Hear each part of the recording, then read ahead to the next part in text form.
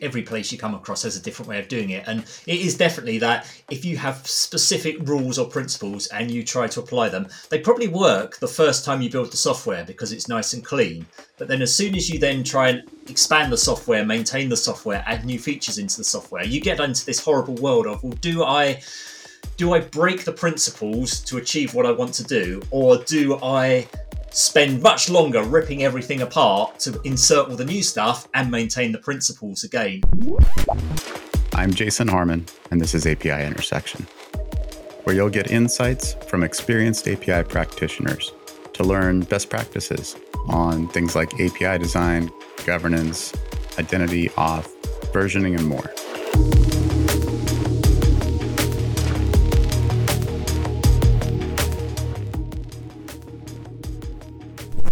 Welcome back to API Intersection. So I'm not going to say the thing I always say, that we're going to do something different, because it's always different, right? I'm reminded every day lately that APIs are everywhere now. I mean, if you can touch something, there's probably an API for it. You just haven't turned it on yet.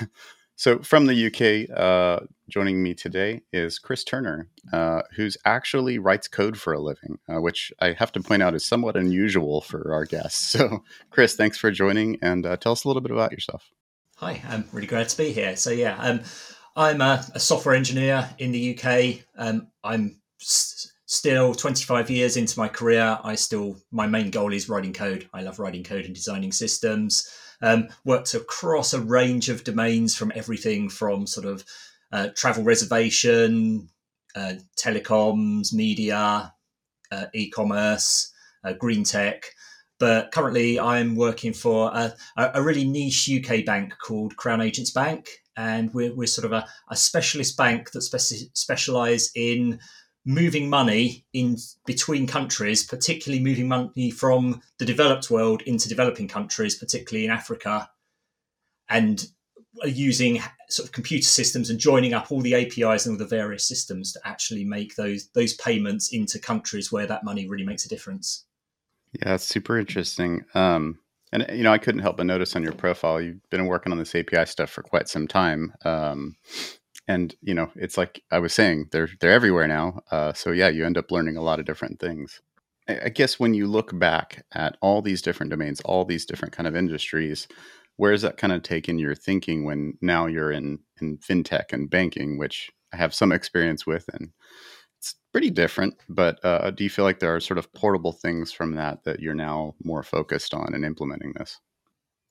Yeah, definitely. I think over the years I've been through, again, all the standard things like the journey through SOAP and all of those things, and still see this thing that everyone sort of kind of like creates their own API, and each API is subtly different to every other API, which always makes a fun integration challenge. And particularly sort of what we're doing at Crown Agents Banks, we've got lots of legacy banking systems, modern banking systems, and we're also often integrating into banks and mobile network providers in Africa, which have, again, a variety of different levels of sophistication on their APIs.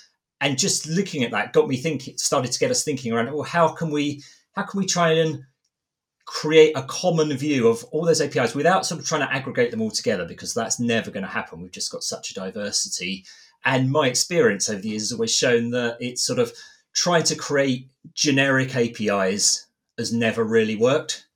I've always found that what you end up with is either a horrible giant mess, which is really difficult to deal with, or something which is like the worst of all the worlds.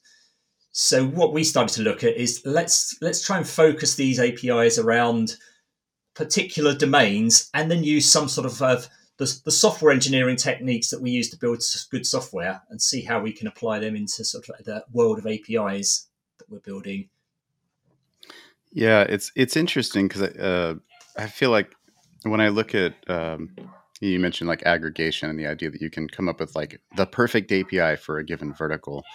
I'm old enough, and I guess you probably are too, to remember like the days of Oasis and SOAP, right?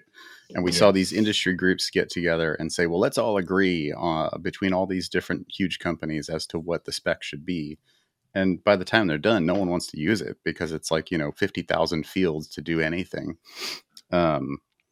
But it's interesting to see these days there's more and more of these kind of aggregation platforms that are trying to make it easier and that sort of thing. But I'm kind of with you. It seems like a fleeting goal that is diminishing returns over time.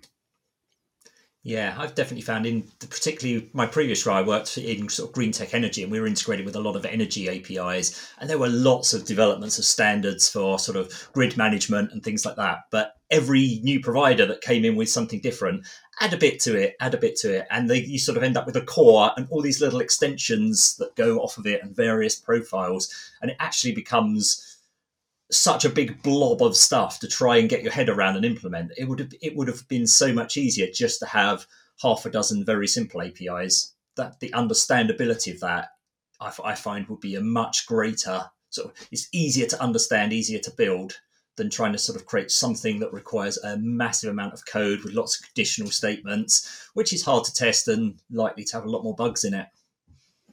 Yeah, it's an interesting facet of what you're doing here. And having some prior experience in fintech in my time at PayPal, um, one of the like American perspective things that I learned was the whole world doesn't use credit cards to pay for stuff. And certainly, like I was more involved with Japan, but was aware of Africa that like mobile phone based payment is the way. And so, I would imagine connecting with all of the different sort of telecom providers and all that sort of stuff, which in that market, it's text based payment, right? So super foreign and seems like impossible to secure. But so I'd imagine your perspective on consumption here is somewhat different too, which is partially the way you're describing this problem. Yeah, it's effectively every single provider that we potentially connect to has got they're very similar because they're all trying to do mobile payments of money when we're moving sort of small amounts into people's mobile accounts, but they all do it in a subtly different way. And we still got some providers that we integrate to where are still using portals, and we actually have to web scrape them, so they're not even on the API journey there yet. But a lot of them are APIs, but there are lots of sort of XML based APIs and things like that. And they're all very subtly different in terms of exact IDs and how they represent sort of particular data. So it's kind of quite hard to aggregate all of those into a common approach. So we do tend to end up with a core, but sort of specific implementations for each provider that we're actually connecting to for that. Yeah, and connecting with that many providers, I mean, beyond, I guess, I would venture to guess you've got sort of an internal representation of how to aggregate those things that, you only use for your own implementation. But how do you look at sort of the resilience of having to connect to all those different things, which I could imagine in a developing market like Africa, you might have things that go up and down, and they might be a little shakier than in some other parts of the world. Yeah, that's absolutely. We have a lot of the core implementation of our code is around sort of strategies for dealing with sort of retry mechanisms, back off mechanisms, and we even have some providers who, for example, we might have a single account that we have to log into, so we can only make payments sequentially. So therefore, we've then got sort of back off queuing mechanisms and sort of semaphores that we have to kind of create that actually prevent access. So multiple payments don't try and process that, putting everything in queues. So it's a whole sort of gambit of different things that we have to sort of think on top of, rather than just the protocol that we send as well. It makes it fun. Yeah, for sure. I think you just won for new term on API intersection, semaphore. So congrats. I don't think I've ever heard anyone mention it before. CS stuff most people forget about. Those core techniques are still they're still there under the covers. Absolutely. So on all this kind of resiliency stuff, are there specific sort of tools that you've used that have made this easier to deal with in terms of all the back off and all these things you're talking about, or is this all bespoke? There's a lot of bespoke stuff, but quite a lot we use a framework. So taking from sort of like the world of domain-driven design, one of the sort of concepts in there that you may have sort of come across is called CQRS, Command Query Responsibility Segregation. So in the theory, you're having effectively a stream of events, which is your event source, which is your source of truth and your timeline. and then from that you process the events and create various views and things. So we kind of tend to make use of that. So there's a particular framework, Axon framework, which is an implementation of that, which is very good, and it contains lots of useful technology for like timing events, setting retry events to trigger at some point in the future. So we can sort of send off a message asynchronously, wait, and if it times out, we can then schedule a retry event to occur at some point in the future to try again. And we use that to also schedule events around managing resources and the back off of there. So kind of using that sort of that audit trail of all the transaction history through, that we can actually use that, and then everything is then an event coming back in to trigger sort of the next stage or the retry, or some kind of building queuing mechanism to stack that up. So it's sort of a lot of bespoke, but building on sort of some standard core sort of modeling practices that have been proven over a number of years. Yeah, I feel like that it's a thing that always comes up. I'll say though, I feel like a lot of shops I've been in, I see folks fail at trying it. Like they get halfway and it's sort of like CRS or QRS or something. Like it's, kind of halfway done. But the dream is always that, well, we can replay this stuff in test, right? So have you realized the dream, and can you actually do these replay of log kind of stuff in test? We're getting closer. We're definitely not there yet, but we're definitely at the point where we can collect the event source and we can replay the stream through. But we've probably still got a little bit of work to actually do that. And the real challenge is when most of the systems we're integrating to, a lot of them are very unreliable and unstable. So they actually, and a lot of them don't even have like test instances that we can use. So we can't replay those events against live services. So a lot of the work we're working on towards now is how can we actually create a simulation of those services that actually honors the same API contract, and then be able to replay the sequence of events against the simulation to test our software. But then can we use the stream of events then against the actual API to test that their system is still behaving in the way we expect it to? So we've definitely got a long way to go on there, but it's going to be a very good journey when we get there, I think. Well, I'll say in our experience at Stoplight, when we see folks using mocking like you're describing, it's usually a good sign of a level of maturity and approach. It's not usually a thing people start with. They kind of learn about it over time. So that's a good sign. On events, I'm curious, and I suppose this is valid for the API side too. Are you using sort of spec formats to describe these things? Yeah, we're just really starting to get into proper sort of API contracts and things and enforcing those. So particularly for our sort of our synchronous HTTP stuff, we're starting to get sort of open API contracts properly drafted for all those, so that we've got sort of something to validate, and creating them as well for the third parties that we're integrating, because most of them don't have that. They have some very flaky documentation quite often. So actually trying to sort of build some contracts for those as well. You getting those PDFs in your email? Absolutely, yeah. You've got to love that way of working. It'll never not exist. It's always going to be a thing somewhere. Yeah. So OpenAPI for the synchronous stuff on the event side, are you using anything in similar fashion for contract?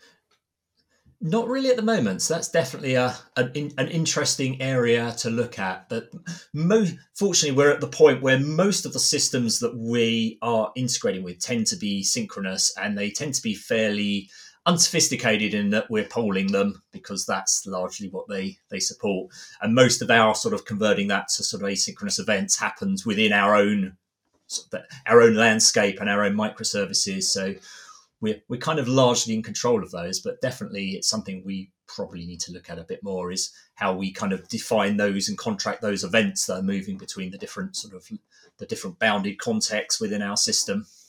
Yeah, it certainly seems to be a growing trend of folks that are trying a more event-driven architecture, and it's like in the same way that you can kind of get this API sprawl with the synchronous stuff, where you lose consistency as scale goes up. The same thing happens with events. The upside being it seems to be predominantly internally focused, which it sounds like is your story here.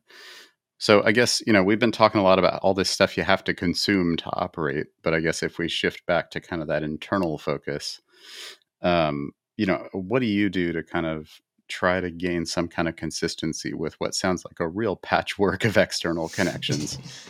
Yeah. So what we've been doing is it's probably worth going back to sort of like 2004. Actually, is where my sort of journey on this started. And there's a chap called Eric Evans, and he wrote a book called Domain Driven Design, which is it's one of those classic books that even though it's sort of almost 20 years old, it's still everything in it is still relevant, just as relevant today as it was when he wrote it back all those years ago. Unlike the books about various frameworks which move and become obsolete, this is kind of like one of those core books that I go back to all the time. It's just got so much great material. So definitely recommend it for an investigation, a little read if you haven't sort of come across that.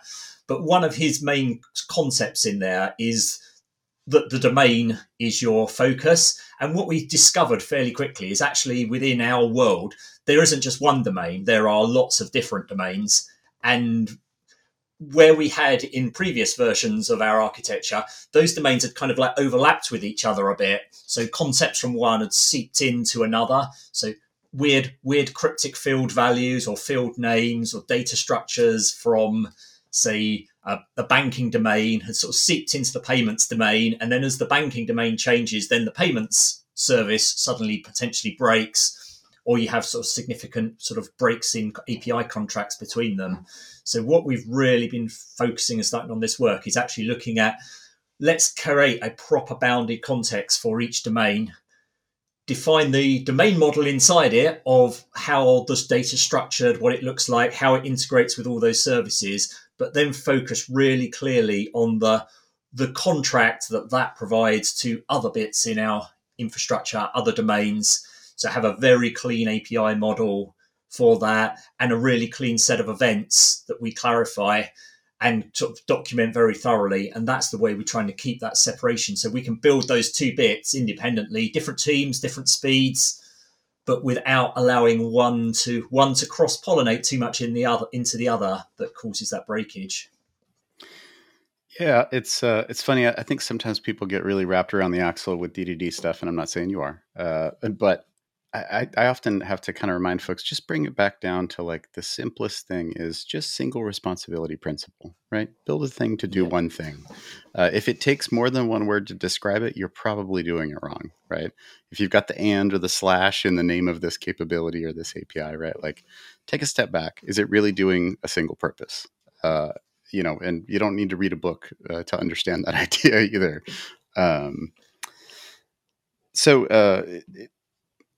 It sounds like on kind of I'd imagine you have a lot of legacy things here. We were talking before and you're saying this is like a 200-year-old company or something?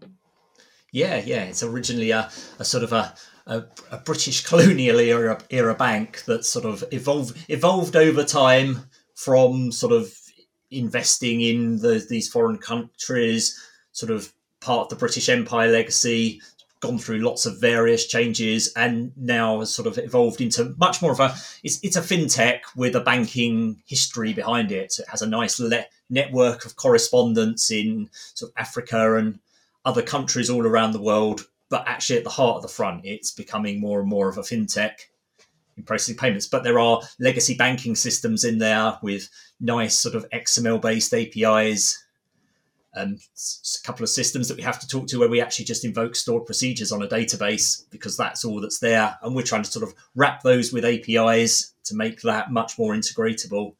But again, keep treating them in their own context so that the details of those systems, as they gradually move away and change over time and get replaced by newer systems, that we're trying to make sure that we don't build our new fintech stuff on that sort of foundation where we're tied to whatever those old services were. And that's where the domain modeling really comes in, is let's define a domain for that we don't necessarily worry about exactly how it's implemented at the moment. We know we've got a new domain model that's backed by an old legacy system with a good public contract. And then as we strip away one of those old layers and replace it with a new layer, hopefully, if we've done the domain modeling right, working with the business to make sure we've captured all the concepts that they want, then we hopefully don't end up with that change of back-end system having to impact our newer sort of fintech payment engine. Well said. Yeah, sometimes I see these threads where, it's like Reddit or Stack Overflow or something, and somebody's like, "Well, clearly you're doing it all wrong because you haven't all designed it all perfect." And having worked in some places before, like I worked at a place that was a like 60, 70-year-old manufacturing company, you realize like on a long enough timeline, there's going to be messes. And yeah, just having, it's like dressing up the order taking window because nobody wants to take a tour in the kitchen, right? Like just make sure that that contract is clean, and then you can swap out the underlying implementation while you trim off all the capillaries of side loaded traffic, right? It's at scale, it's kind of the only way to do it. As much as, idealists who haven't seen it might have other ideas. So I can totally respect that. I guess are there other aspects besides, and I know it's not exactly DDD a concept, but to me it is a single responsibility. Are there other aspects of that from a design perspective when you think about scaling out the future of the platform that you feel have been really powerful from DDD? Yeah, definitely the sort of the whole context of a bounded context that we've got that isolation, and there are some really good patterns in there, sort of adapter patterns, which is how we're sort of managing, sort of talking to those systems. There's also really good stuff in there around what they call an anti-corruption layer, which is kind of quite good on the API world, which is all about, rather than just taking the domain model that you've got in one domain. So say we've got a domain around core banking, so bank accounts and statement entries, we could ship that straight away over into our payments domain and build that on the same model. And actually it's, okay, we want to debit money from an account, credit money to a different account.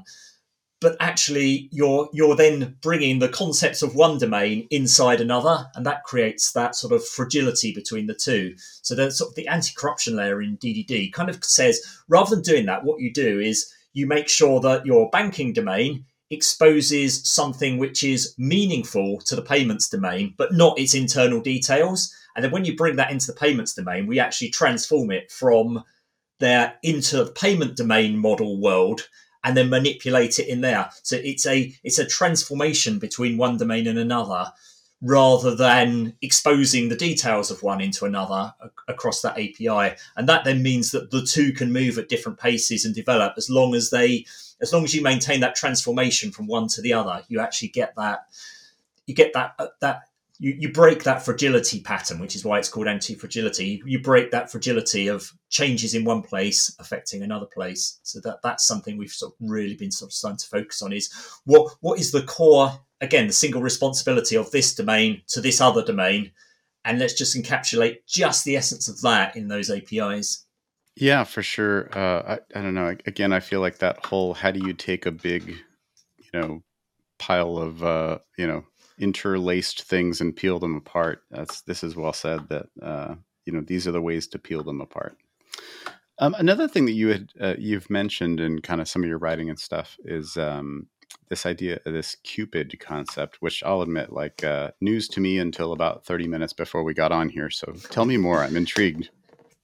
Yeah, so yeah, there's a software engineer, sort of architect, sort of thought leader based in this sort of UK software development community called Daniel North, who's sort of quite well respected, written a few books, and he came up with this idea of, based on looking at the sort of the original solid principles, which most sort of anyone who's worked in object-oriented development should understand, sort of the basic solid principles. But he started looking at it a slightly different way, is how those are great for an engineering point of view, but they're almost like a set of rules where you have to follow them. And it's actually, why do you need a fixed set of rules that don't always apply to everything? So he started looking at for a different set of properties that you could use to describe software that's really good to work with, software that's actually joyful. His word is joyful. So software that's joyful to work with. And then we started looking at that as a bit more. It's actually, can those apply to architecture? Can they apply to APIs? And actually, they work really, really well to APIs. So his kind of view is, Cupid. If I go through the 5 terms, which is kind of the thing. So he's to focus much more on them, rather than being principles or rules. They're more properties. They're slightly looser. They're kind of, you can evaluate where you are along the line. You don't have to be absolutely dived into this layer in the maximum detail. You can start at the other end and gradually move along the line of these properties, which is why they're sort of structured in that way. But yeah, so the five sort of properties of Cupid, and if you have a look on his cupid.dev website, it's actually a really good explanation. But the first one is composable. So this is about, rather than having one API that does something and then another API which does something sort of in a completely different way, is make them so you can chain them together. So the outputs from one API should be, with a small transformation, the inputs to the next step in the workflow. So if you're building a workflow of multiple endpoints, you can just call, transform, and then with a sort of a common error handling pattern across them all. So that it's actually easy to just build a chain of APIs. And then if you want a different workflow, you can take out the certain endpoints that you don't need and replace them with different endpoints, rather than having to rebuild the whole lot with heavy weights of APIs from scratch. Yeah, this is the Lego slide everyone sticks in their API talk, right? That's what it's about. Plug and play different the common capabilities. Yeah. Yeah. And the second one is he's called it Unix-like, which is kind of to make the Cupid acronym, but that is the single responsibility principle, and that whole sort of pipelining stuff together. That each endpoint should do one thing, and what you're actually trying to then do is build a workflow by composing all these little bits that do one thing together. Well, and I have to call out from like the cupid.dev site. And for those not watching video, if you do, I'm tapping on my heart here that it's described as Unix philosophy, which this is like if you look across software in the last, I don't know, call it 50 years if you want, there's no single more successful thing than kind of the Unix philosophy of, if you try to write like a Linux or Unix command line thing, it's got to do one job real good. And if you embrace that in a design perspective when it comes to APIs, it just fits. It just makes sense. But yeah, it is still ultimately single responsibility at its core, right? Yeah, absolutely. Yeah. Yeah, and then the next one he's got is predictable. So this is one of my pet peeves on APIs, is where you call an API and it does one thing, and then you call it another time, and depending on some kind of state or some weird cryptic field value, that it does something completely different the next time you call it. And that's kind of the predictability. It should do the same. You should know what it's going to do, and it should reliably do that for you every single time. Yeah, I would argue that like predictability in software engineering is pervasive. Like that, I mean, like you can ask the team at Stoplight, like first thing I did when I walked in the door a couple of years ago says, we're going to get predictable as an organization. But that boils down through every layer of what you do. Like, absolutely, yeah. Something should not have unintended side effects as much as you can prevent it, right? So yeah, I love that one. But go on. Yeah, cool.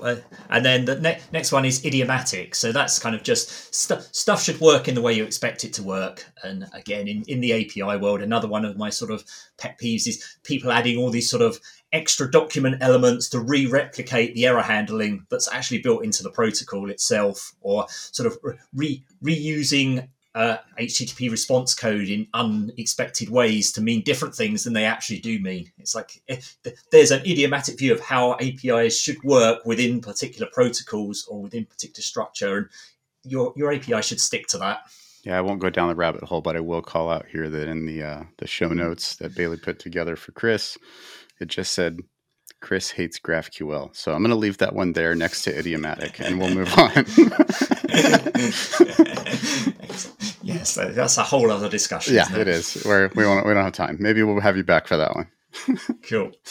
And then the final element is sort of going back to the domain-driven design, which is domain-based. So the APIs, the names of your APIs, the data structures in your APIs should be have a meaningful domain structure that's understandable to the business and particularly understandable to the client. And that's sort of one of the things we've particularly looking at. It's great if you build a really complex domain, but if the client can't understand that domain, then actually you've failed on the purpose of making that joyful for them to integrate to. It's domain based, but it's got to be a domain that structured in a way that the client can deal with it, rather than just the sort of the engineers who built it understand. Yeah, I think it's part of why I tend to have a bit of an allergy to sometimes folks can be real ideologues with the DDD stuff because they're looking at it in this very modularity technical perspective. But like when I talk to product folks who are learning APIs, it's like this is about customer centricity. That's all it really is, right? If we had to describe our platform on a marker board with a room full of customers, would they be able to go, oh yeah, that's my stuff, I understand that, right? If you haven't Yeah. accomplished that, then you're just kind of bike shedding, aren't you? Yeah, absolutely. And again, sort of another example from our sort of world is sort of sanction screening. So that we have to like for lot of these payments into countries, we have to check for that we're not sending them to people who are doing money laundering and things like that. And that's a whole other sort of that's a world of expertise. And actually, you can do that two ways. You can actually expose all the details of sanction screening into our payments domain and make it really complex that unless you're an absolute expert in that you can't really understand.